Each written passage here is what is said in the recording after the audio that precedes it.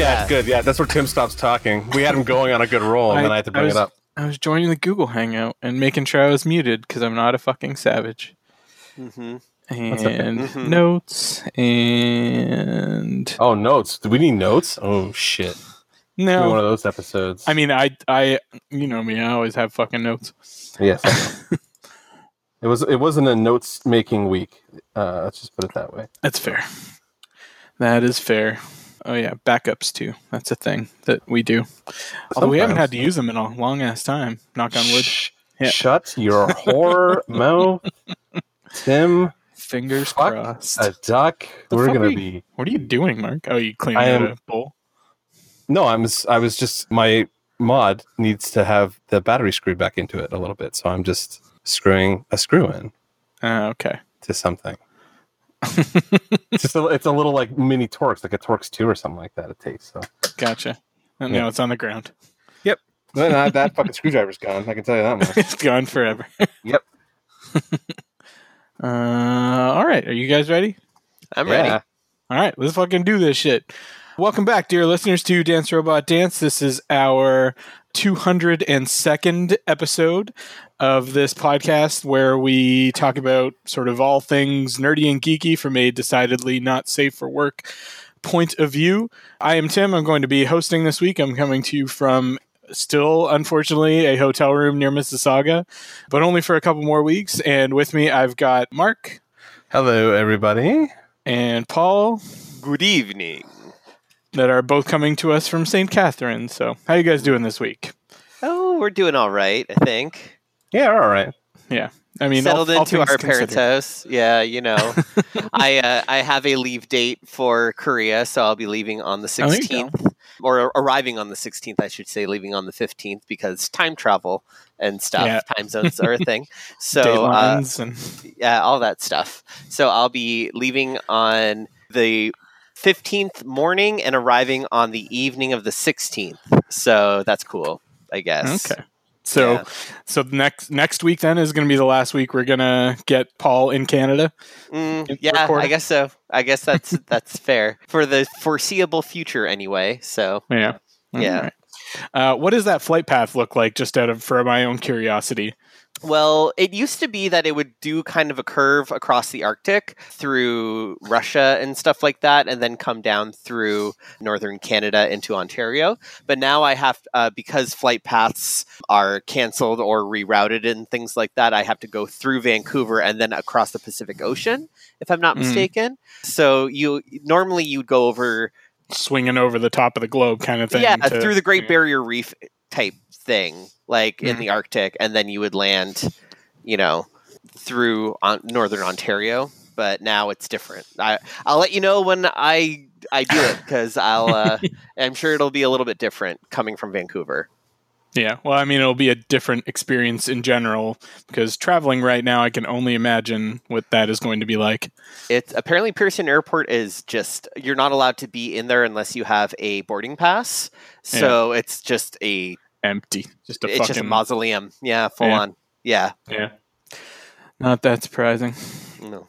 All right, well, let's get into the news for this week. I guess we have to give a little bit of context because some of the news is related to it. So for anybody that I know that some people aren't necessarily listening to the episodes like right when they come out right now, because a lot fewer people are driving in cars and shit at the moment. But we are recording this like as all of the Black Lives Matter, like George Floyd protests are still going on. And so there's been a lot of brand activity with respect to that this past week or so, with, a lot of celebrities joining protests and stuff like that. And like basically every brand, saying some manner or degree of like, we support these protests and, Black Lives Matter and all that, and which is great. And some are putting money where their mouth is too. Like Disney promised like $5 million in donations, including like $2 million to the NAACP. And there are other ones that put money behind their pledges and stuff too. And I think HBO Max put out some like civil rights movies and stuff like that for free. As did the Criterion Collection. Yeah. Oh, yeah. As did the Criterion Collection. Yeah, that was cool too. So, yeah, there's plenty, if you want to kind of educate yourself, but in a way that is maybe a little less heavy than like the news right now in terms of, civil rights matters, then there's stuff like that, which, is built to entertain as well as inform kind of thing. So, which I've been doing a lot of that myself lately. Like when I need to step away from the news, I'm trying to get myself into something that still gives me some insight into, what these people are protesting for. So also Rockstar Games shut down the online components of Grand Theft Auto and Red Dead because they didn't. They were, both very violent games, and I think they wanted to sort of make a statement about the violence, and it was only like for 2 hours or something like that. But I'm sure that there are people in like GTA Online that go in there and are like, I'm going to fuck up some black people, oh yuck, kind of thing. So yeah, it's similar to the season 6 of Black Mirror not happening. It's just like the real world is enough. Thank you very much. It surprises me less and less that Animal Crossing hit as big as it did when it did. Like, it became the pandemic game, but it still kind of persists as like the innocent online fun of the world at the moment. I still haven't picked it up, but like I still constantly see Animal Crossing memes everywhere, and it's and I can understand why. Yeah, Alicia's still deep into it as well. Mm-hmm. And I get it. It's an escape. It's just something that's kind of like calming and everything. And, everybody's kind of got their own version of that. So, yeah, for sure. Other stuff that's sort of related to the protests. It's nice. It's actually somewhat refreshing to be able to talk about something that's not fucking coronavirus related, fucking up our brands and the stuff that we consume and shit like that. Lego asked stores to stop advertising both their police themed sets and also their White House sets, which the White House one in particular I thought was pretty surprising. Yeah. But good for them. Mm-hmm. Let's not brainwash our children to accept the police state and the militarization of police from the get-go, from the jump. Yeah. It's cool. Yeah, exactly. Yeah. And then the one sort of celebrity involvement this week that drew a lot of attention that was really good was John Boyega went way the fuck off on like a really awesome speech at a protest in the UK where he's from, where he lives in London. And then in the speech he mentioned something about like, I don't know if I'm going to have a fucking career after this, but like people came out of the woodwork to say like, yeah, I got you, bro. Like we're gonna, like Lucasfilm did, and all kinds of people were coming out to say like, yes, we will hire you. It seems weird. Oh, go ahead, Mark. I was just going to say, the question is, does he want to work for Lucasfilm again at this point? Yeah, it's true. It's true. Yeah. Finn was not treated great in those movies. That was one of my qualms. Yeah, he's been pretty vocal about it in the aftermath too. So. Mm-hmm. Yeah, but it seems natural to me that the studio that makes Star Wars, which is all about rebellion and fighting against militaristic power, should have his back on this. So, like, I like that at least that the content of their films matches their politic. So that's good. That's just the thing. Like with every one of these like Facebook or social media posts or whatever that these brands are making, all of these motherfuckers are coming out of the woodwork and being like, well, guess I can stop, buying fucking Marvel comics or Star Wars shit and stuff like that. And like, dude, have you like totally missed the point of like the X-Men and fucking Star Wars and all this shit? Mm-hmm. Like, I mean, Captain America fought Nazis like in the movies like that we just watched. Like 4 years ago, guys. Like, all right. Just the level of willful ignorance in our culture. Kind of crazy. Yeah, and it's not just America. I mean, it's global to an extent. Oh, it's everywhere. Yeah. So, yeah. But getting away from that sort of thing, there was huge news in the comic book world just yesterday, and some people who have been following this could probably have predicted it was happening based on everything that was going on during the how coronavirus impacted the comic book industry. But DC Comics has said that they are no longer going to be distributing through Diamond Distributors, who have been had a monopoly on distributing comics in, I think, at least North America for like 25 years. So that's huge. And they're going to be going with a couple of smaller distributors who they had been using to distribute materials during the pandemic, or sort of while Diamond basically said, no, we're not shipping anything right now. So as someone who is not big into the comics world, and especially not physical comic collecting, what is the material effect of Diamond not being the distributor for DC anymore? It mainly impacts retailers, right? Now the retailers are going to have to go to several different distributors to get their comic shipped to them. I see. And it's weird. Like, I've seen a mix of reactions to this from comic stores. There are some that are like, oh my God, why are you doing this right now? Like, our fucking businesses are already in jeopardy because we haven't had like product for like 2 months. Diamond has never, or for at least since I've been collecting, like Diamond has never been looked on with a lot of like appreciation Goodwill. and love, by it's a monopoly, right? And so they do monopoly shit. They fucking treat their customers poorly, and the customers can't have no recourse because they had no other option. Yeah. Okay. So I think that this will ultimately be good for the comic book industry because it will create, sort of more competition in the distribution side of things, and the distributors will now, be fighting for business a little bit more, and that should shake out to, better treatment of the retailers. But yeah, it's interesting. There's a really mixed reaction from the actual retailers themselves. I see. Okay, cool. Also, the guy that the CEO of Diamond, his name is Steve Geppi, is a real piece of shit. Yeah, so I then it do couldn't not have happened to a nicer guy. Yeah, so I do not at all feel bad for him losing this mass, like basically probably like what 40% of his business or something is probably tied to DC. 30 to 40, 30 to 40%, definitely, yeah. Yeah. So, and also in DC news, we already talked about how Ruby Rose is not going to be coming back as Kate Kane on Batwoman. Apparently, Kate Kane is not going to be coming back either. They are going to put somebody else in that. They're going to have a different Batwoman, it seems. They're letting Kate Kane go entirely and going to have a different character fill like a different alter ego for Batwoman. So nobody's sure how they're going to do it yet, but I mean, this is a universe where there's like, well, a multiverse or whatever, where there's, alternate universe versions of characters fucking everywhere. And, time travel and shit like that is a regular occurrence. So, they've got plenty of avenues to do it. I mean, it opens up a lot of possibilities. It's sad for me because I love Kate Kane, and I was actually going to watch Batwoman because I like that character a lot. However, yeah, what are they going to do? Are they going to bring like an alternate reality Renee Montoya to become Batwoman or something like that? There's a lot of that'd be cool. That would be. I'd be down for that too.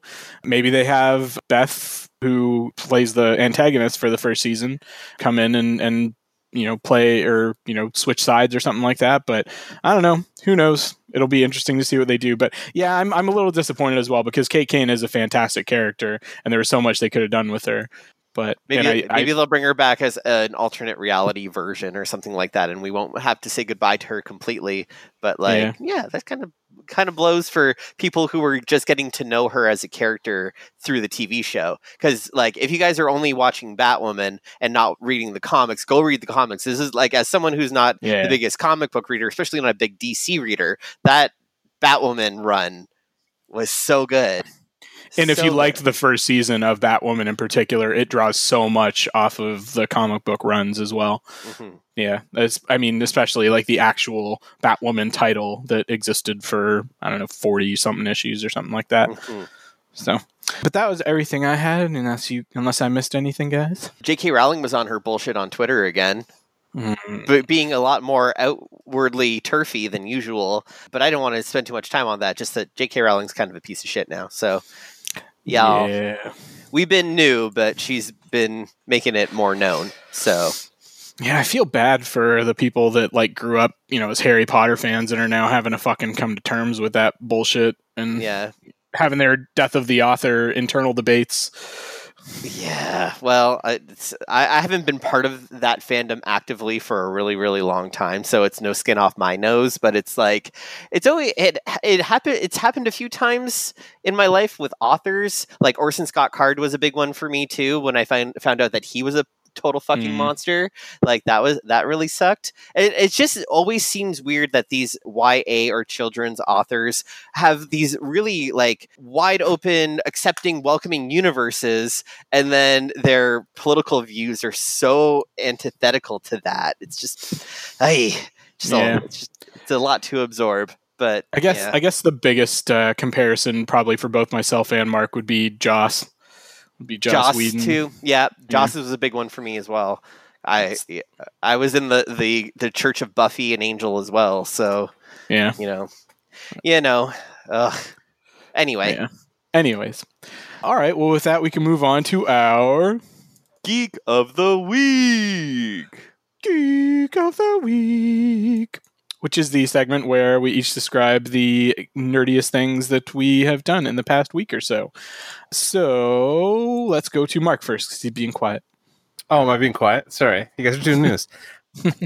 My Geek of the Week this week was really just getting my hardware back up and running here and like fiddling with it a little bit. Like I watched Evil Dead 2 last night just to test everything, and it worked quite nicely on my first shot. So I was like, yes, I can install stereo equipment in a small space and not blow everything up.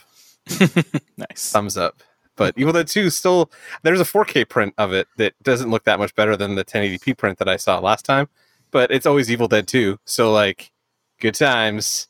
I had fun watching Evil Dead 2 last night, basically. Yeah, it's a classic. That's one I need to rewatch. I haven't rewatched those first 3 Evil Dead movies in ages. I haven't seen, like, the first one in a long time. But, like, I saw Army of Darkness was on, like, Netflix or something not too long ago that I sat through it because it's fucking Army of Darkness. Like, why not? Yeah, it's just a fucking crazy ass romp. Yeah, exactly. Like that one's not even like doesn't even try to be horror at that point anymore. It's just like this is just Bruce Campbell mugging for like an hour and a half. So enjoy. I was like, I will. Thank you, Evil Dead 3. But so that's basically my Geek of the Week this week is just getting my shit back in usable order. So. Fair enough. Paul, how about you? RuPaul's Drag Race won't leave me alone because the finale for season 12 was last week, and the first episode of All Stars 5 came on last night. So it was that, like, I had a really gay TV night last night because I haven't watched, like, broadcast TV in ages, but I actually got to watch the premiere of RuPaul's Drag Race right when it premiered on television for the first time in a long time. It was on Crave here in Canada. So my mom and I watched the first episode. I think it's the first time she's like, well, maybe one of the first times she's sat down and watched a full episode, and she really seemed to enjoy it. And then after that is the show Legendary, which I talked about last week, I think, where a bunch of houses in the ballroom scene are competing to be like the supreme house. So it was a big gay TV night last night, which I really enjoyed. It's good times. Big gay TV night. Big gay TV night. Yeah. So my Geek of the Week, I played some more Lord of the Rings Online this week is probably the biggest thing, just because we already talked about, there being times where you just need to unplug from shit, and that is a nice way to unplug. It's very immersive, and it's a nice way to just sort of escape it's a nice relaxing way to escape our world, which has been pretty fucking garbage lately. Mm-hmm. Word. So. All right, well, with that, we can move on and maybe not record time, but damn near to our meat of the episode. Interdimensional Meta Meat. So we are going back to familiar territory here. Rick and Morty just finished its 4th season about a week ago, and we all watched the whole damn thing and want to talk about it, basically. So let's just go around and say, talk about sort of general feelings, impressions overall from the season. Mark? I thought it was as good a season as they've done so far. I laughed at every episode that I watched. Like Paul can attest, I kept putting off watching this season. I hadn't watched it week to week because I was just going to binge it at some point. And then even as they were done, we were in the middle of like crazy move time. So I was like, oh, I'll put it off. So then I finally sat down and watched it and was like, oh, you know what? I still love this show. So yay! Nice. The cum gutters thing, I almost destroyed half my hardware. Like, fucking when I finally caught on to what they were actually saying, I spit my drink out a little bit. I was so like, that's awesome, hilarious. Yeah. Apparently, I'm way behind on my disgusting lingo for things, so I need to get on Urban Dictionary and brush up. Apparently, so there you go. And was that one that they called back to? Because they had it in the Story Train episode. Yeah. And then I think they brought it back in the season finale, or not the season finale, in the fucking Rick fights a god episode. Oh yeah. Yeah. So it's funny. I like that. That was good because he's just like, oh, he's just a Zeus. I can do this. It's fine. It's not the god. That'd be a whole different set of things. Like, man, they put a lot of thought into this whole situation. So here we go. Yeah, absolutely. Okay, Paul, how about you? I agree. I like that the creative team just decided, no, we want to do more episodic, big, stupid ideas. And like there were still hints to like a broader story, and obviously near the end they like brought things back, but they were basically like, fuck you, fan base, we still have dumb shit that we want to do story wise that has nothing to do with like evil Morty or the Council of Ricks or anything like that. So screw it, let's just do what we want. And they did, and they still managed to make really good episodes each week. So I was down all the way through. Yeah, I agree. This was definitely more of a, hey, we're going to just throw a bunch of standalone episodes at you kind of season, and having like a little bit of a through line, but not near as much as they have in the last couple of seasons. Rick and Morty is still one of the only shows that's on right now that like genuinely makes me laugh out loud like multiple times every episode. Like, you know, I look at something like even like Letterkenny or something like that, or like What We Do in the Shadows, which are like a couple of my other favorite funny shows. At most, I'll usually get like maybe a chuckle or two out of them in an episode, unless I'm like wrecked. Yeah. But like Rick and Morty, I could be stone cold sober and get into it and be like, holy shit, this is fucking hilarious. Yeah. Because they just don't fucking pull punches. Yeah, so I mean, I haven't watched the first 3 seasons in a while, so I'm just going kind of off like memory and impressions of those seasons. But for me, like going back into the season, like every season I come into, I'd be like, how are they going to fucking top last season kind of thing? And you think like, man, they can't possibly keep escalating the insanity at the rate that they're doing, but they do. And I think it's because they build on the conceits that they've established in the earlier seasons. Mm-hmm. So like, you know, now we know like, you know, they can just fucking pull out Meeseeks and it's like everybody knows what they do and what they are and shit like that. And so like, yeah, they can just like pull out random shit that like there was just one, you know, there was an episode on, so everybody knows it. I did have to go back and kind of like look as to why Bird Person was so evil again. I was like, wait, what did I miss?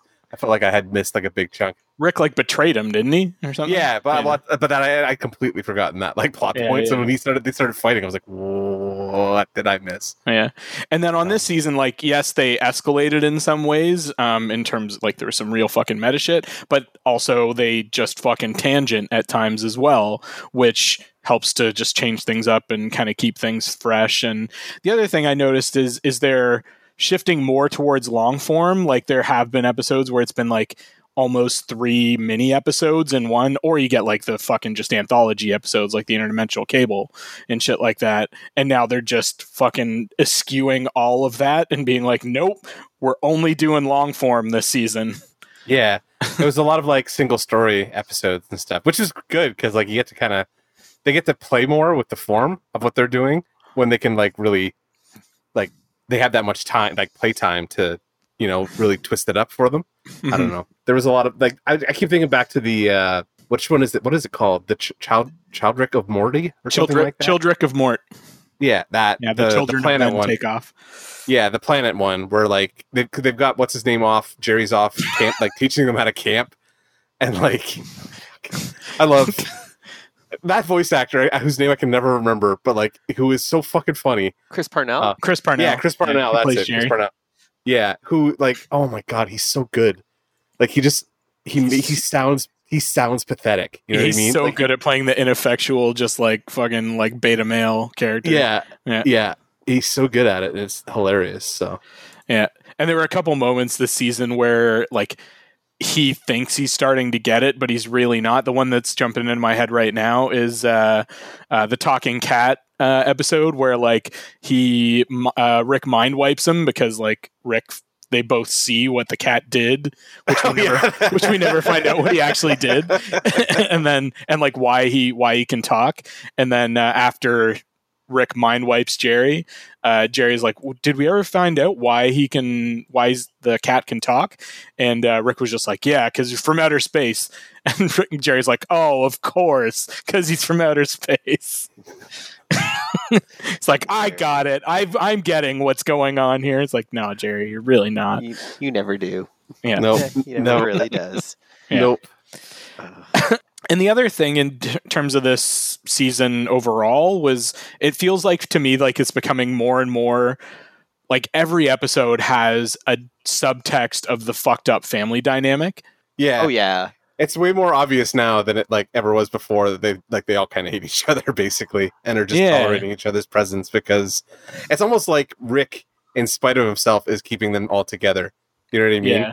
Like somehow he's the reason why they all kind of stick around because it's either like they want to see what he's going to do next or they crave his approval or whatever. So they all just keep hanging out, even though inside the actual family unit, they all fucking can't stand being around each other.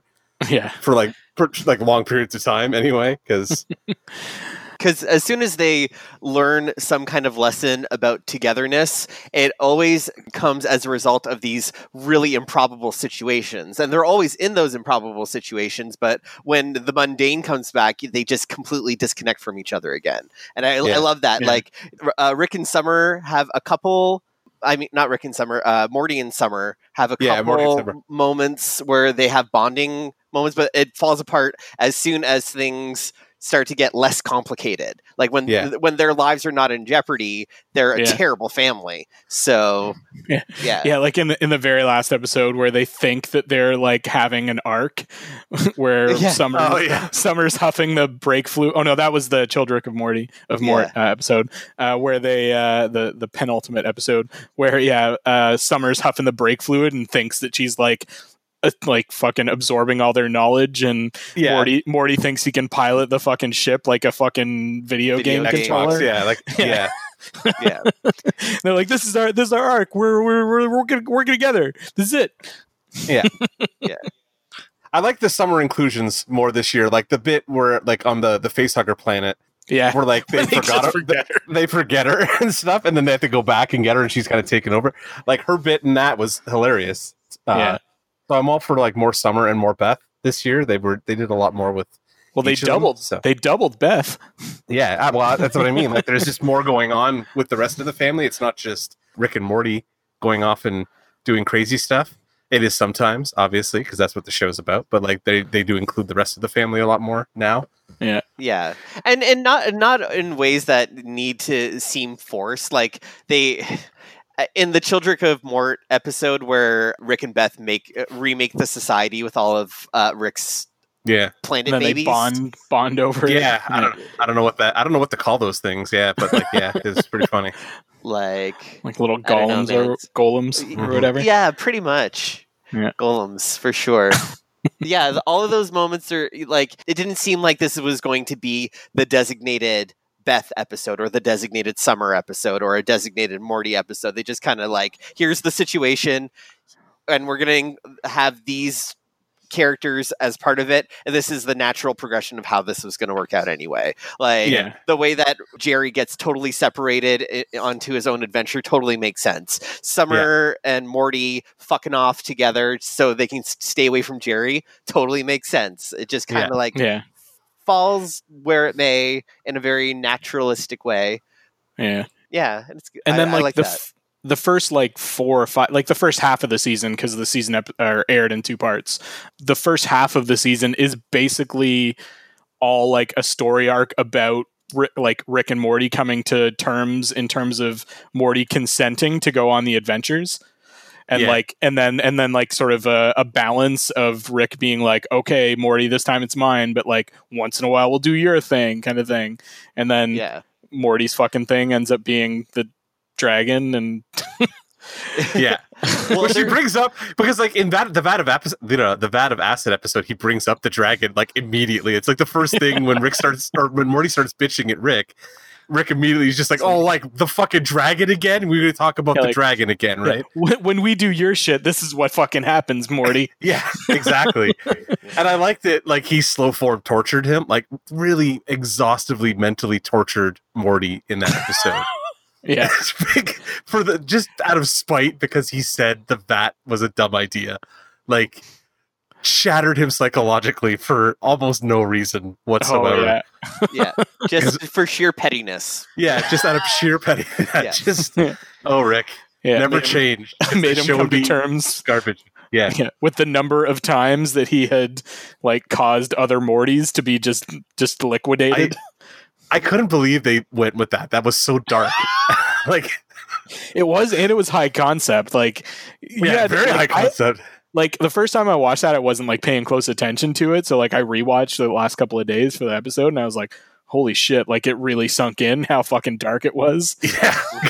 that whole bit where he's narrating like how like minutely the plan was for him to like skip over into like different timelines and shit. I was like, he was just shunting him into like very slightly different timelines and like violently liquefying the Morty that was already present in that spot. Like, but he takes no personal responsibility for the fact that he's the one who put this plan into play that is going to just destroy a bunch of Mortys because he knows his grandson is an idiot and is going to abuse the system. So yeah, I don't know, it's just too funny. Too funny. And even before that, like, he was in the "You Bastard, I'm In" the crew episode, the heist episode. Yeah, like, the heist episode. Like, he was psychologically undermining Morty's desire to have his own thing from the beginning because he still needs Morty around. Yeah. But whenever Morty's more around, he's more assertive with what he wants. So he's kind of like, Rick is constantly playing this game of this balancing act to keep Morty under control, but also at the same time try to get him to be more enthusiastic in coming on the adventures. Yeah. And it just constantly falls apart on Rick to the point where he is, torturing Morty. And it's pretty fucked up, but I kind of love it at the same time. Yeah. I dig it a lot. Yeah. Well, I mean, we're already going into specific episodes. Did you guys have like a favorite episode or favorite one or two episodes of the season? Well, like we mentioned from earlier in the season, from the first half of the season, the heist episode was kind of the highlight for me of that run of episodes. That was my like honorable mention for sure.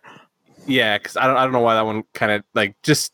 It was so ridiculous, but it worked perfectly by the end of it. So I was like, I love this shit. Yeah. But like this one, I think the Vat of Acid episode was the one that like really got me this year. Because it's like, this is fucking sick. And I'm still laughing. You know what I mean? Like, I'm still enjoying everything. I love just like how far they extended the Vat of Acid gag. Like why do those little bones look like the kind of bones you draw in art class?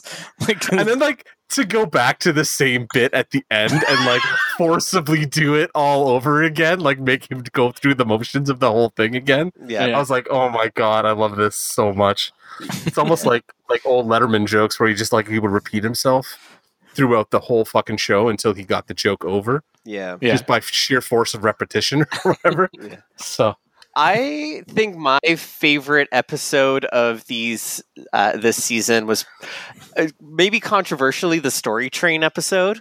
That was mine too. Yeah, I think that was the first one that I watched twice because I watched it kind of like right after. Like, did I watch what I just watched? Like I was a little bit like, it was so meta and so antagonistic towards its fan base. And I was loving every minute. Like, the pettiness isn't just for the character of Rick, but for the writers, the entire creative team is so antagonistic towards all of Rick and Morty fan base. Like, and themselves. Because they like, it was the trailer, the part 2 of season 4 trailer that had all of like those big continuity moments. Yeah. They were all played out in that kind of bullshit. That continuity void that wasn't canon. That wasn't canon and was resolved by them praying to Jesus Christ. I By the so time they good. got to the like he's praying to Jesus and like the little like not Teletubbies but like the little The Veggie Tales. the VeggieTales guys Yeah. show up. I was like, fuck a duck. This show like I hates love that. me, and it hates everybody who watches it. Oh It hates god. itself a little bit, and it's like I love this. Yeah, because it I even makes fucking fun of Dan love it. Harmon's the story train. The circular story train Yeah. is Dan Harmon's That's writing. Dan Harmon's writing method. Yeah. Yeah. yeah. And So, it's even him shitting in his own mouth right there. It's, you know what? It's probably the writer of the episode who wrote that episode, which means it was probably somebody else was just like, you know what? Fuck Dan no, it Harmon. was Erica Hayes. Is that director? No, written Director. by Jeff Loveness, not Dan Harmon. Yeah. So one of his other writers basically took a dump Shit on in him. his mouth. Yeah. Yeah.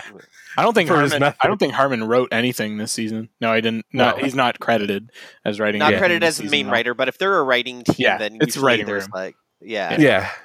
Yeah. But yeah, still. I fucking love that. Like Rick and Morty pulling all the momentum and interest out of the story by forcing it into like Christian allegory. That's just that was so perfect. Not an allegory, but straight up like Christian propaganda by Yeah. including and Jesus with cum gutters. Like just Well, delightful. we're getting banned from I'm pretty sure Jesus with cum gutters is going to get us banned from iTunes. That'll be the thing. Hashtag Jesus with cum gutters. I guess. Yeah. If you still did episode titles that like were not related to the actual Yeah. like what we did, that's what this episode would be called. Yeah, it would actually. Yeah, it would be, and we get You banned can from do Rick- iTunes. You can do Rick and Morty season 4 / Jesus with Yeah. cum gutters. I just put it in the description. You know what I mean? Like, since this seems to be the thing that we've spent the most time talking about tonight, is just like cum gutters for some reason is just like our thing. Yeah. Awesome. Well, it's just the latent homosexuality between us, Mark, that's just bubbling to the surface once again. Here it is. There it is. with Jesus in the mix, you know, like that's Jesus and God both had cum gutters. Like, I mean, if there's any, if there's ever been question about the lineage of Jesus Christ, then Rick and Morty cleared it up this season. 'Cause cum gutters are hereditary, right? I feel like if ever a lightning storm was going to brew over like Mississauga randomly and strike, it right now would be the time. There's not a cloud in the sky, motherfucker. Yeah, I know, right? It's so beautiful out right now. That the Story Train episode, which is Never Ricking Morty, that was my favorite of the episode. Like, Is that is the episode where they have the Bechdel test conversation? Yes. Like, Oh, God. Rick and Morty. Morty I Has died. to make up a Morty Bechdel test forcing- conversation. Oh my oh, it god! was so painful. Oh, where they're it's where they're just tight. attacking the scorpions with their special heavy time. Special Oh, heavy time. God. Jesus. Oh god. Scorpion. And then the scorpions have little bows on them, so you know Oh. that they're girl scorpions. You know they're women. Stupid. God, it was, and that whole episode, like that in particular was obviously super fucking meta, but like that episode overall was just meta as shit. Like maybe the most like metatextual episode that they've ever fucking done. Yeah. And I loved that the whole like the whole fucking episode was a deconstruction of the anthology episode, which have been a staple of the last few seasons. Like where I talked about like those interdimensional cable episodes, and they were like, "No, fuck you, we're not doing that this time. We're gonna take the shit out of that, or take the piss out of that fucking idea with this instead." They kept bringing it up though too, right? They kept going like, "Watch interdimensional cable." Yeah, well, I think was that the episode that even finished? Well, there was one episode that actually finished with Rick and Morty being like, "Can we just like sit down and watch some interdimensional cable?" And then it just like fades to black or whatever. I think that It might have might been be a later one. It might have been the next one. I think actually. Yeah, I don't know. can't Doesn't remember. matter. Yeah, not But yeah, my honorable mention was the heist episode, because like I have a soft spot. Like I don't watch every heist movie, but I have a soft spot for like the Ocean's movies. Yeah. And then did either of you guys watch the British show Hustle? No. It was really good, and it was like every episode was like an Ocean's movie kind of thing. So it was like, there's just this crew of grifters it was the same crew every episode. So you got to see like how they would, You son of a bitch, I'm in everybody. You son yeah, of a bitch, exactly. I'm in. Well, I love that too. Like that speaks to the cultural relevance of the show, because that's already a meme that I'm seeing everywhere now. Yeah, Is What, the son as of soon you as son of a the bitch I'm in? episode, Yeah. as soon Yeah, as the you son episode of a bitch aired, I'm it in. turned into a meme that was everywhere. Yeah. Like pretty much right away. Yeah, exactly. And then I loved how fucking meta it got with like the just levels of reveals, and I programmed that you to believe that, and back and forth for like 2 hours Yeah. until Heistbots just finally implodes. Yeah, I really like that one. One of my backup favorites was actually the first episode of the season where like the Morty Is that part the Death was Crystals? yeah, it was pretty great. With Hollow Rick making all of those like holographic lives matter jokes Yeah. at the beginning of this.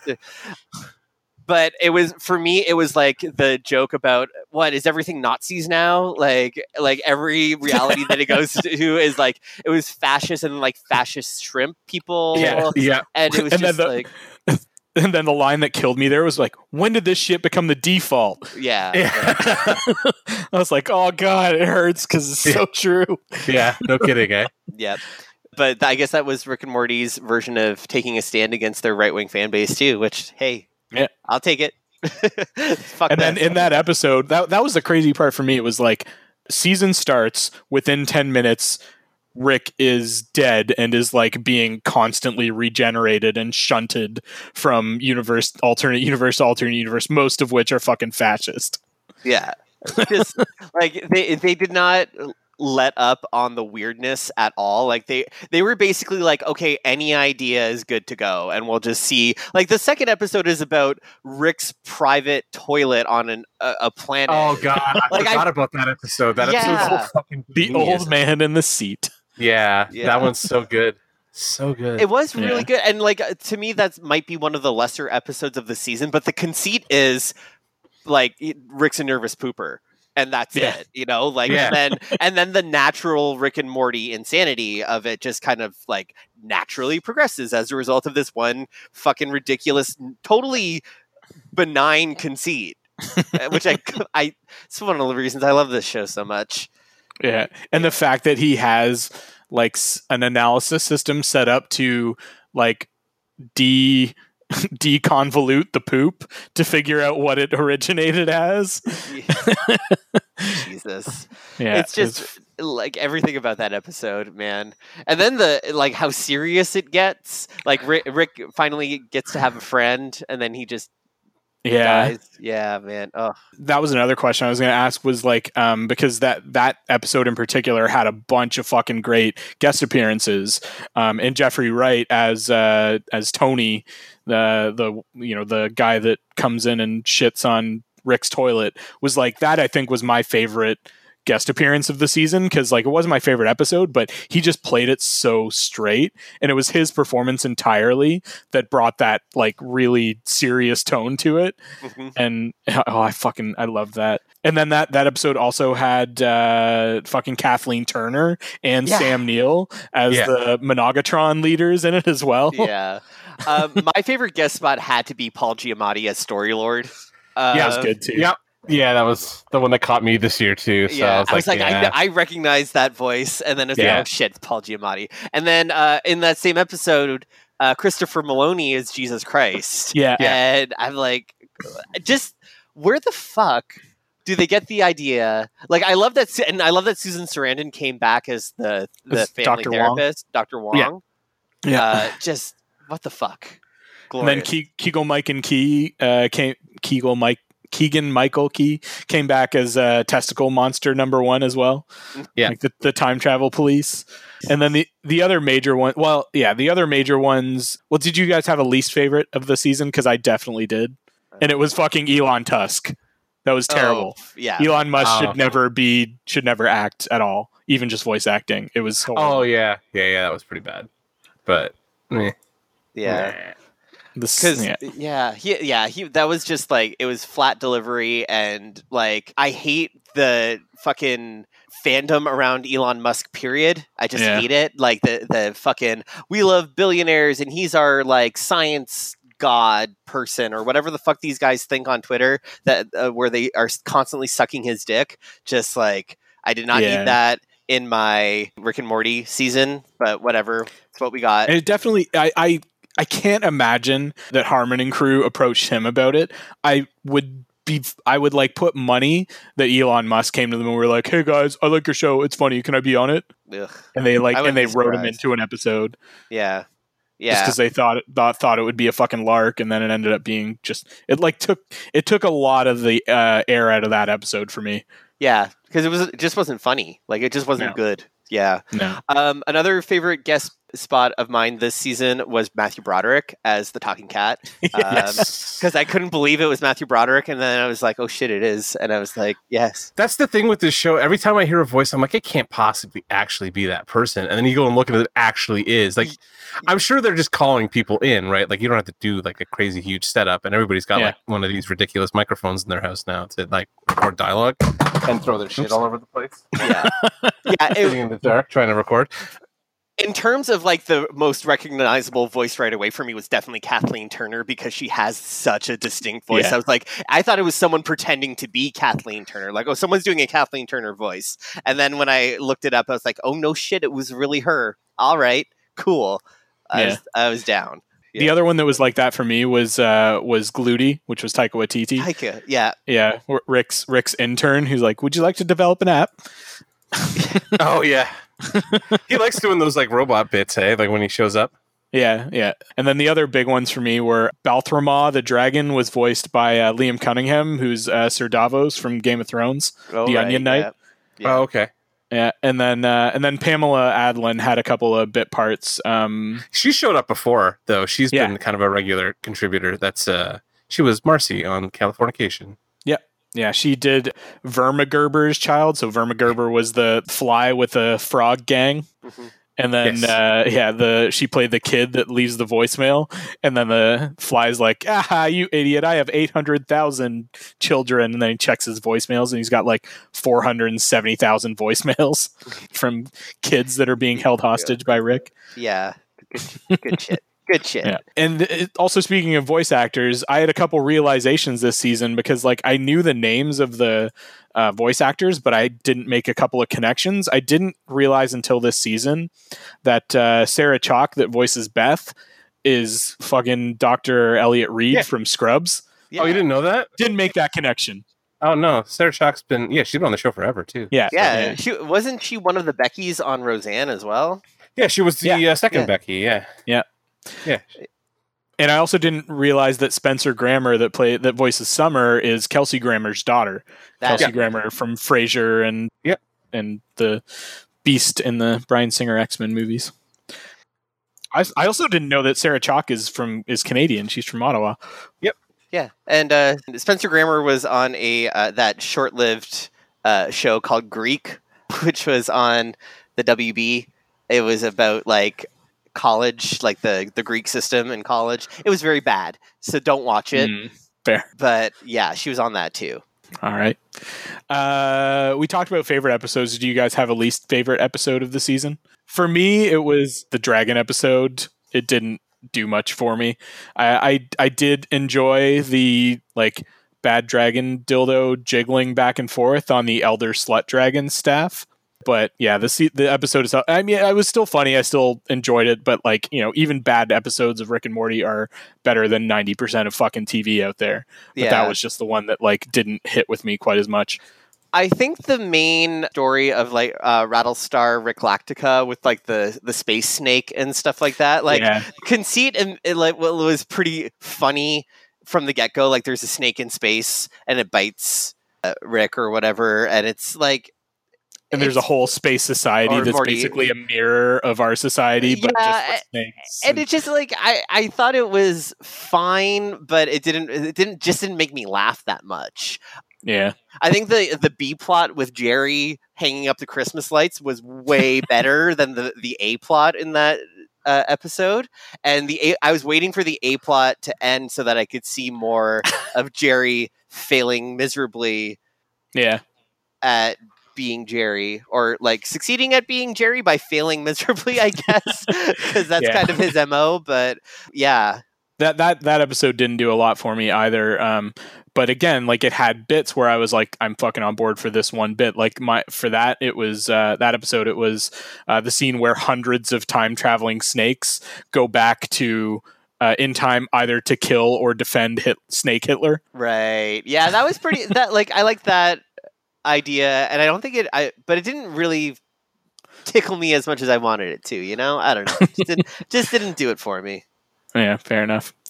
Mark, did you have any episodes that just didn't hit for you quite as well?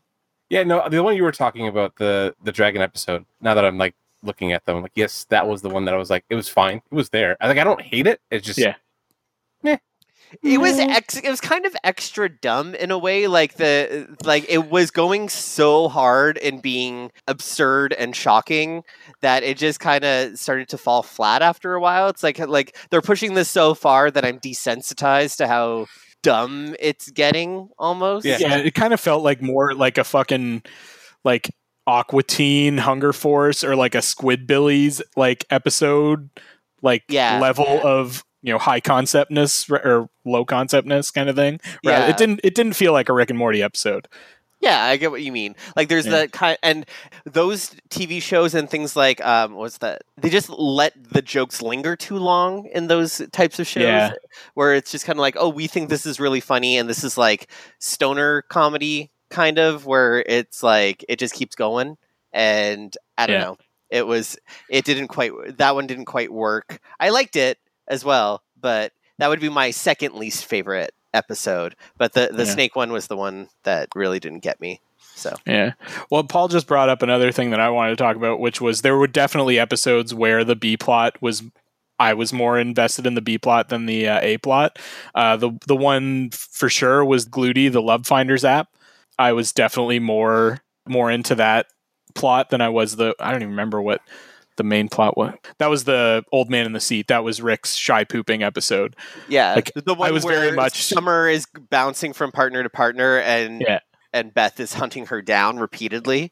Yeah, and people are just ruining their lives because this app is telling them that they have a new soulmate just over and over again. Like I was like, I want this to be the fucking A plot. Like not Rick. Like Rick being a shy pooper is fine, but that's definitely not as entertaining as what you could be doing with this. Yeah, I agree. Sometimes I think they make like Rick gets the A plot by default, but the idea for the B plot tends to involve other characters that we, first of all, like to see more in like a completely madcap off the wall way, like Beth hunting down Summer, like coming in on a hang glider, or Summer running away in a hot air balloon and then just like chasing each other down.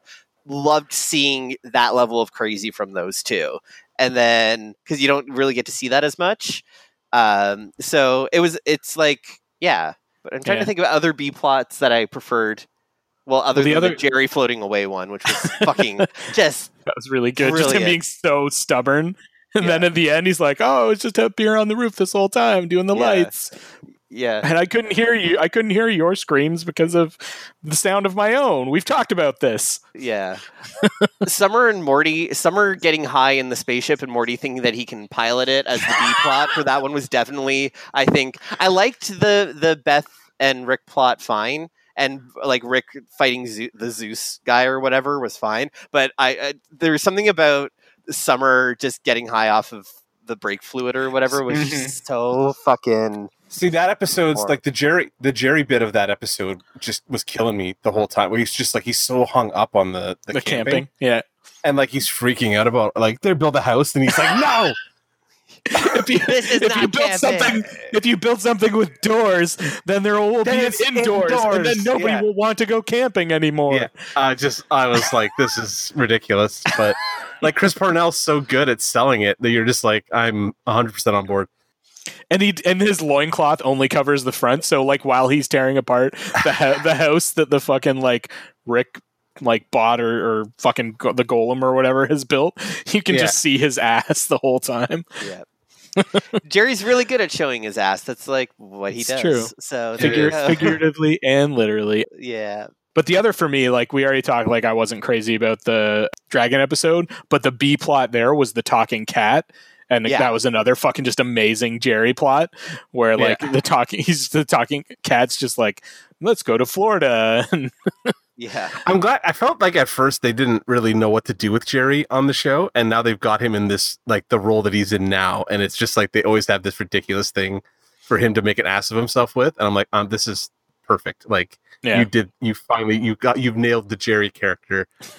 Like the last 2 years, I guess they've been doing a lot of this kind of like he goes off on this bizarre side adventure and ends up just making a complete fucking fool of himself. And it's just always because of his own insecurity is always why he gets into shit. Yeah. Like the bit where like he can't pee and he has to wear the invisibility outfit and like he ends up peeing on himself. I was just like, that's the floor is at an angle. That was so good. Yeah. Oh god, that was so good. But then he comes through and he does the puppet thing with Tammy. With Tammy's corpse. Oh my god. Oh fuck. That scene fucking killed me. Yeah. That was a lot. Like that was a lot. I was laughing pretty hard. And everybody's like, that's the only good arc that we've had this episode is that Jerry saved the day with puppetry. So fucking dumb. I love it. Oh god. This was also another season that was obviously like really full of reference humor. That's one of the things that Rick and Morty just leans on constantly. Were there any references that really, really hit for you? The Rick being like fucking hating whenever they do a Star Wars, like him getting really angry about it. I was like, man, I'm in touch with that emotion, Rick. Like I know what that's like. But he brought it up like 2 or 3 times this season. He's like, oh fuck, we're doing Star Wars again. Like I hate this shit every time. It always ends up Star Wars. That running bit has like that's working. That would work for me a lot. And then obviously that Proto Mortius, is that the one with the planet with the facehuggers? Yeah, the alien takeoff. The facehugger one. They're clearly doing like alien takeoff, but then it turns into a Doctor Who episode, but like but Brokeback Mountain at the same time, and that was the reference that I wanted to call. And that's exactly right. Romance. Yeah, and then it turns into a gay romance, and I was like, what is going on in this show? It's so zany all of a sudden. Zanier. That one was the one that worked for me. Is like the last thing I remember, I was in a cave looking at this wet egg, and oh shit. Yeah. But even the opening of that episode, where like you're not expecting, that's like not at all what that like it gives you, because they go on a rampage and like just cut loose on these poor things, right? Like they just start blowing them away. And then the 9/11 joke almost killed me. That was one of the best jokes. That was one of the best jokes of the season 3 by far. Shit. Yeah. It's like we almost did a 9/11, but instead we opted for a more tasteful Pearl Harbor. It's like, it's got to stay classy, guys. I was like, oh god. Oh boy. And then like they just like cherry on top it with like the end of the episode where they think that they're impregnated with eggs, but they really just shit themselves. Shit the bed. Yeah. Well, because they don't know how long they had those things on their faces. How long had it been since they pooped? They must have had to seriously go if they hadn't gone that whole time. Like, it's craziness. So the other one that I really enjoyed was Rick and Morty walking through like the Indiana Jones style, like booby trap temple at the beginning of one episode, but they're just wearing force fields. So like all the booby traps just like hit them and just like fall off kind of thing. That was the beginning of the heist episode. Yeah. And that was my other favorite bit, like reference bit of the season. Yeah.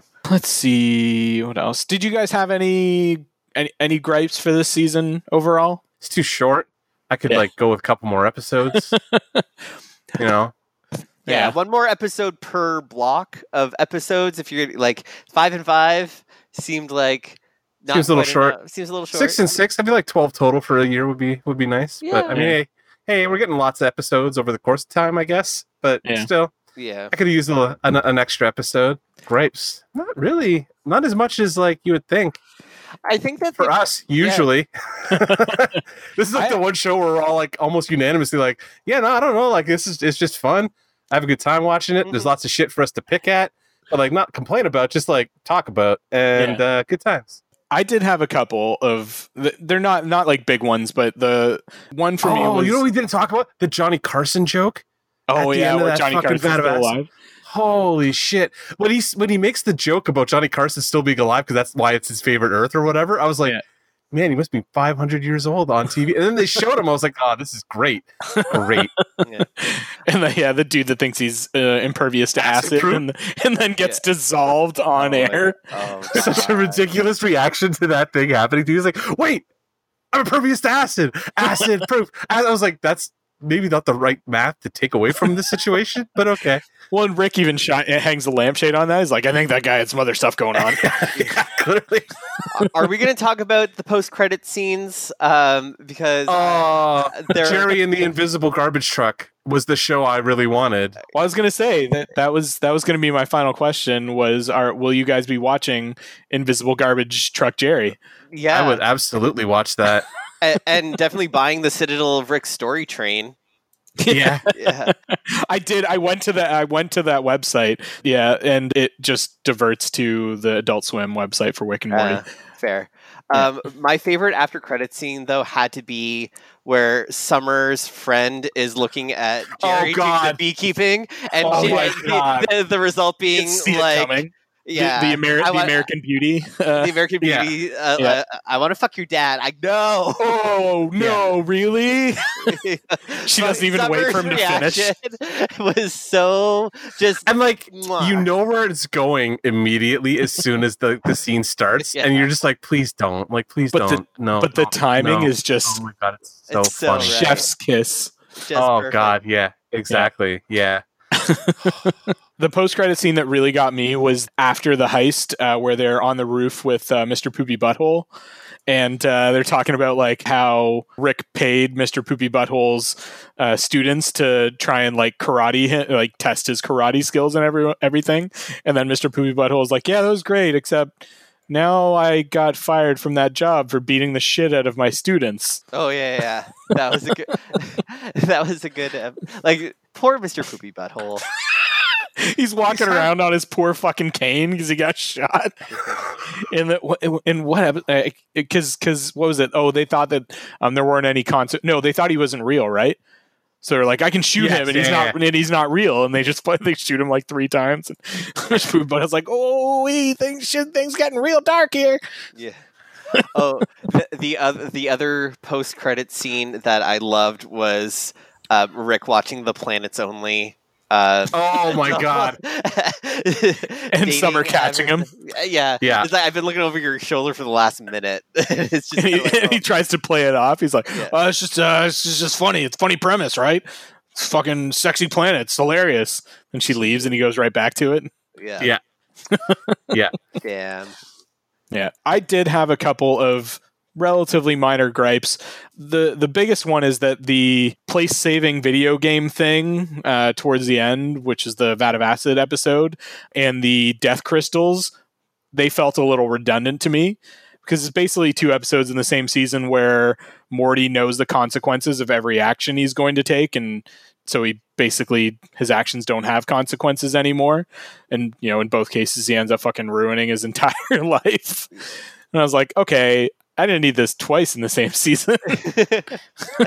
They're really driving the point home that like fanboy ideation of technology to solve all of our problems is really just a pipe dream. And they really they really needed to drive that one home this season. So they made 2 whole episodes about it. So there you go. I can understand. Yeah. You would think that the first one where Morty dies with Jessica not knowing who the fuck he is would have been bad enough, but it got worse in the second one, so it's all good. Yeah, but I can understand how that would have been a little bit much. Yeah, and I mean, we also talked about like how certain characters have kind of found their niche or whatever, but I feel like there's not much. And this is partially me speaking from a point of I haven't watched the old seasons in a while. I feel like the main characters are starting to become caricatures of themselves, or just like getting into ruts a little bit, but maybe that's just been the case for the last couple seasons, and I just have like become numb to it. I think that because they've decided to go with this more episodic format, and I'm not like defending it, just like because I think I agree with you in terms of like Beth and Summer, and actually Beth, Summer, and Jerry, all 3 of them have all like crystallized into like what they are basically. Yeah, flanderized as it were. Yeah. And that's fine, like, because it's still funny to me, and they can take off from there, but I think that kind of happens with every show eventually. It does in later seasons. Community too. Yeah. By I guess by season 4, like that's just what sitcoms do. Maybe that's just like that, and maybe we'll get a major shakeup next season. But I don't know. Yeah, and I mean maybe it's the British TV syndrome kind of thing where they only do things for like 2 or 3 seasons or whatever, so you don't ever get there. Yeah. And then there were a couple of bits that just, we already talked about this. There were some bits that just like went on too long and felt like, stupid stoner humor kind of thing. Like I didn't really need like 5 minutes of Rick getting the shit beat out of him by Zeus or the Zeus or a Zeus or whatever it is. Yeah. Like it's like, okay, I get it. It's just doesn't have we've seen so much of this on this show now and on other shows, like, those, it harkens back to like the Family Guy fights with the chicken that go on for like 8 or 9 minutes or some shit and end up taking up like a third or half of the episode. I'm like, okay, I get it. You're overdoing it for effect, but like, can we not? Yeah. I'm with you on that. I think that because I was particularly tired of that episode at that point too, where it was just going on because again, the A plot of that episode was a lot weaker than the rest, and maybe it's because it didn't really go anywhere for the entire time they were fighting, and like I can't think of it if I have any other gripes that. No, I'm kind of okay. At first, I was kind of iffy about like Rick outright abusing Morty psychologically, etc. for like most of the season, but they've kind of like settled into a groove of where it's funny again. So like, okay, that's fine. I was a little concerned by the end of that Bad of Acid episode, but at the same time, I was like, well, he's got to learn these lessons eventually. He lives in like this interdimensional hell where like anything can happen. Like he's got to start using his fucking brain. Let's look back to the season premiere. Morty killed dozens of people while he was like trying to salvage his relationship with what he thought was his relationship with Jessica. Like he killed a lot of people. Morty is not exactly a fucking sympathetic character. No. Absolutely not. And I kind of like that the show has gone that way, like because usually with the sidekick character would be like the moral compass, where like you're always like, oh, he's the one who's gonna make sure the mega genius does the right thing all the time, whereas he's just as easily corruptible as anybody else, really. Usually at the first opportunity, like as soon as he gets invisibility, the first place he goes is to the girls' locker room, like immediately, and right away he goes to like do what teenage boys do and finds a way to masturbate after he's already gone in there. Or no, was that before or after? No, that was because that was the finale with the invisibility belt. He was there like a couple episodes earlier with the fucking the save state, the pause, the save state fucking device. Yeah. He's like, well, I haven't done enough of this, so I'm going to go back in again with the invisibility. I mean, that's a joke that they've gone back to a couple times, where he goes in. Like, the first thing he does is go to the girls' locker room because he's a little piece of shit. So there you go. And that's the thing, is ultimately like, well, when you consider the morality of this show overall, which is not the morality of our world, because there are so many implications and possibilities in this world that there are not in ours. Rick is the fucking moral compass of the show, as fucked up as that is, because he knows the rules of this universe. He knows what you should do, what you shouldn't do. I mean, he fucking like flagrantly like fucking disregards those rules, but he knows those rules. Yeah. And he tries to imbue them on everybody else as well. Yeah. In the last episode, he talks about how you just try not to call attention to whichever fascist galactic power is in power at the time. Yeah. Whereas, just go about your business or whatever. Yeah. Because Beth Clone, doesn't really matter if she was the clone or not. Maybe Clone, Maybe Clone was like, seems like the moral arbiter in the entire episode, and both Beths seem to like have one up morally on Rick through the whole episode, and maybe they kind of do, but at the same time, the reason that Rick takes his stance is because he has the experience. So like, it's hard to side with both Beths because they're both pretty shitty too. Like I think it was pretty easy to side with Beth early on because like we hadn't really explored all of her abandonment issues, but now she seems determined to be a victim of her own instead of growing from it, she just wants to like revel Wallow in it and wallow Yeah. in it. And so, yeah, she becomes less sympathetic, which I think is good. That's actual character development. So is it towards her becoming a better person? That's not what this show is. That's not what this show is for. This show is for, like, as soon as there's a sci-fi premise that any of these characters can take advantage of, they do. And weirdly enough, I would disagree that Rick is the moral compass, and Jerry, weirdly enough, tends to be misguided, but generally he starts off pretty optimistic and trying to make good with his family, and they fuck him over, and so he's kind of left with the most pessimistic path to walk down. If this were the real world, I would agree with you, but the thing is, Jerry's just so oblivious to everything that's going on around him, and to the fact that this is a fucked up world where like fantasy creatures exist and there are infinite dimensions and you can travel through time, and there are, you know, cute like crazy planets all over, you know, that are inhabited and shit like that. And the thing is, he's just like seems totally impervious to bringing any of that into his worldview. Right. And that can be, and I agree that is a failing of his, but it also is the obvious counterbalance to Rick's oversaturated intellectual nihilism. You know, like Jerry has to exist to balance out Rick. Almost like Morty isn't really Rick's counterbalance, it's Jerry overall, I think. Yeah, I can see that. I mean, really, I think if any of us had seen the shit that Rick's seen, like, we would be at least that nihilistic, if not absolutely. more so. The fact that he has any shred of sanity left is just testament to the strength of his character. Hundo P. Yeah. Wow, I didn't think we were going to get that deep into the psychology of fucking Rick and Morty, but I'm glad that we did. Do you guys have anything left, or do you want to wrap up? Now I'm just thinking about, like, what does that say for Morty in terms of like his male role models, like in his life? He's got Rick on one side and Jerry on the other. Like, it's just no wonder the kid's a fucking disaster. I mean, look at all of the, like, even outside of his family, there's like what, Principal Vagina and his math teacher. The math teacher. Oh boy. His little monologue about falling in love with the hippie or whatever that was, like, that got a good chuckle out of me too for some reason. I don't know why. Was it math can get you through any situation except oh fuck, I can't remember what it was. I don't know. But it got me, like, when by the time they kind of cut back into the story, I was like, what the fuck? That's pretty good. It's just, so many like little throwaway lines like that. They're like, holy shit, there's a story behind that. Like, I don't want to sit through the whole thing, but like, I kind of want to at least hear the whole story. Yeah.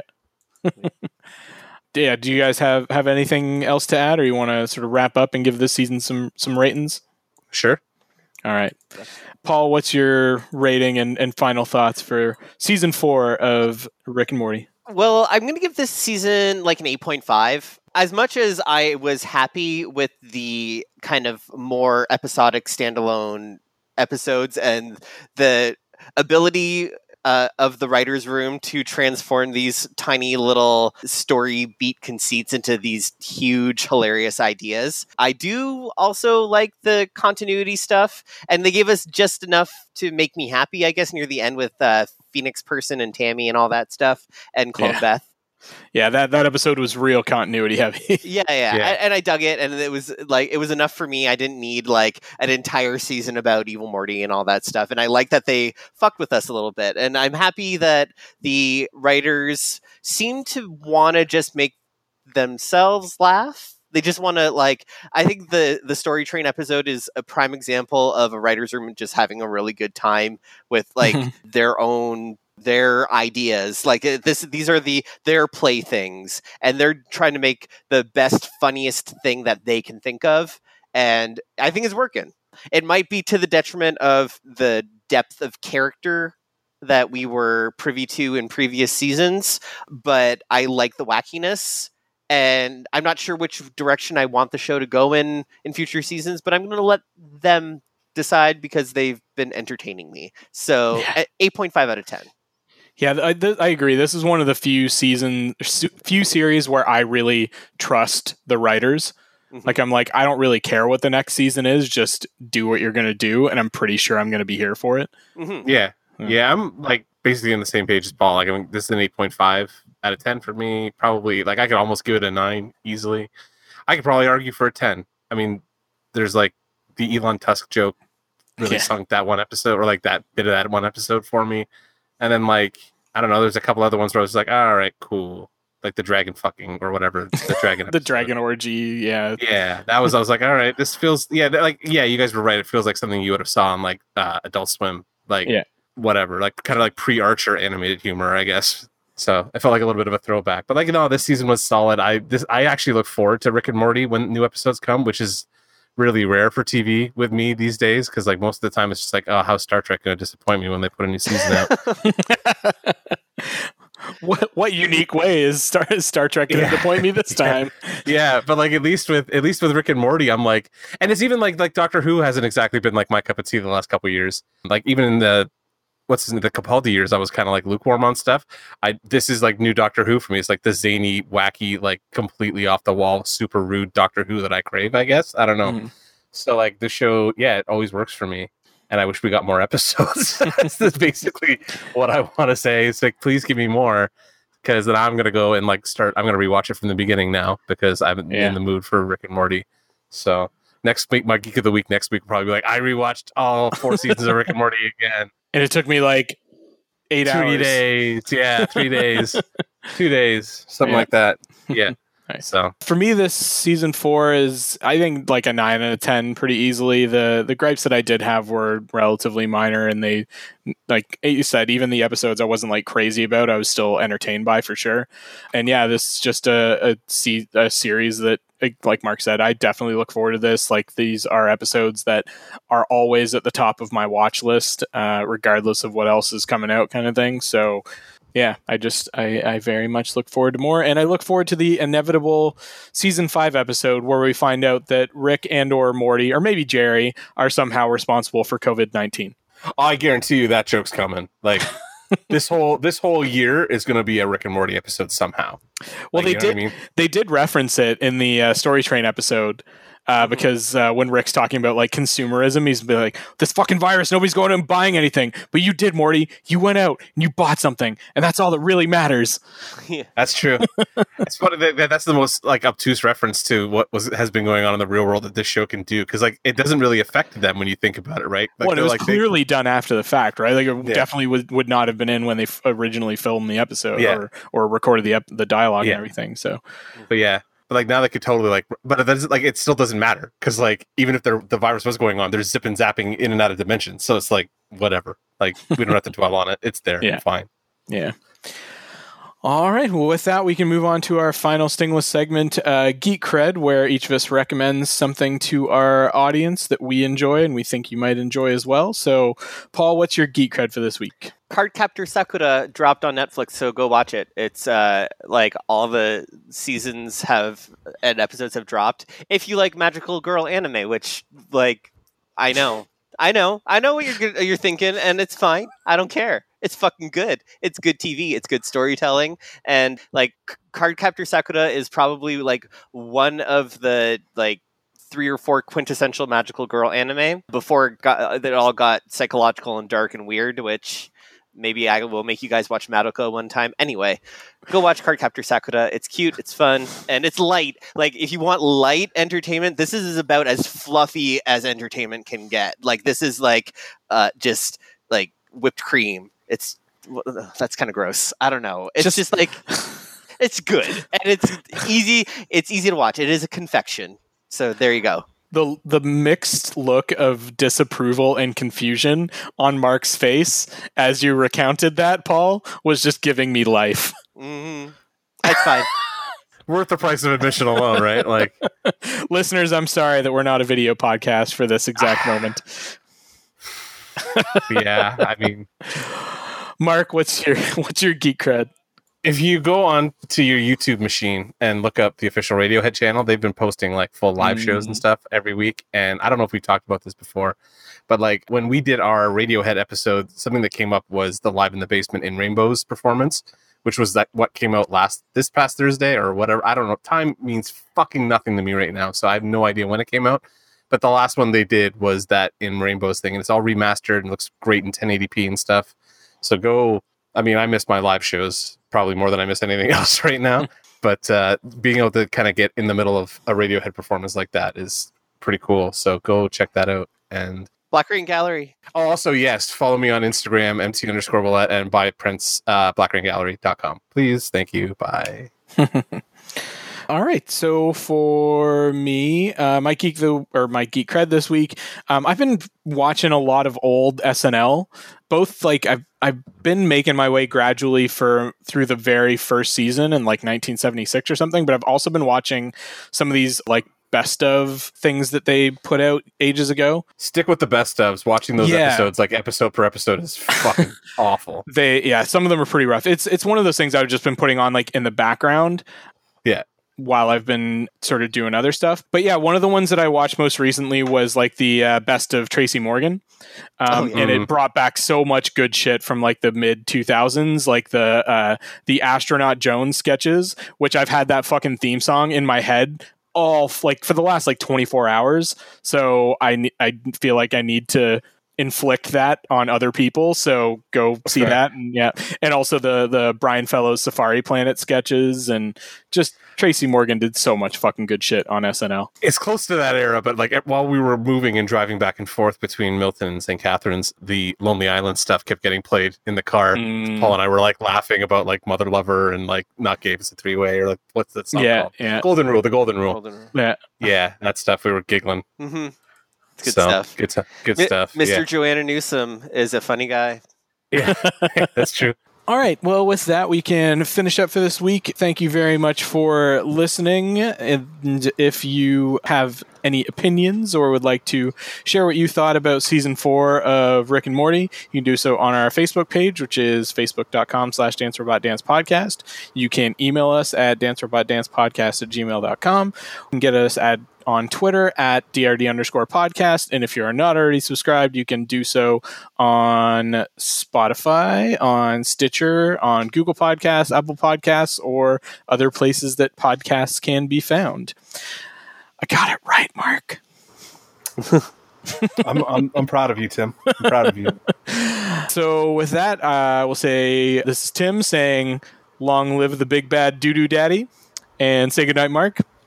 I just, cum gutters, boys. Like that one got me. I'm stuck on cum gutters.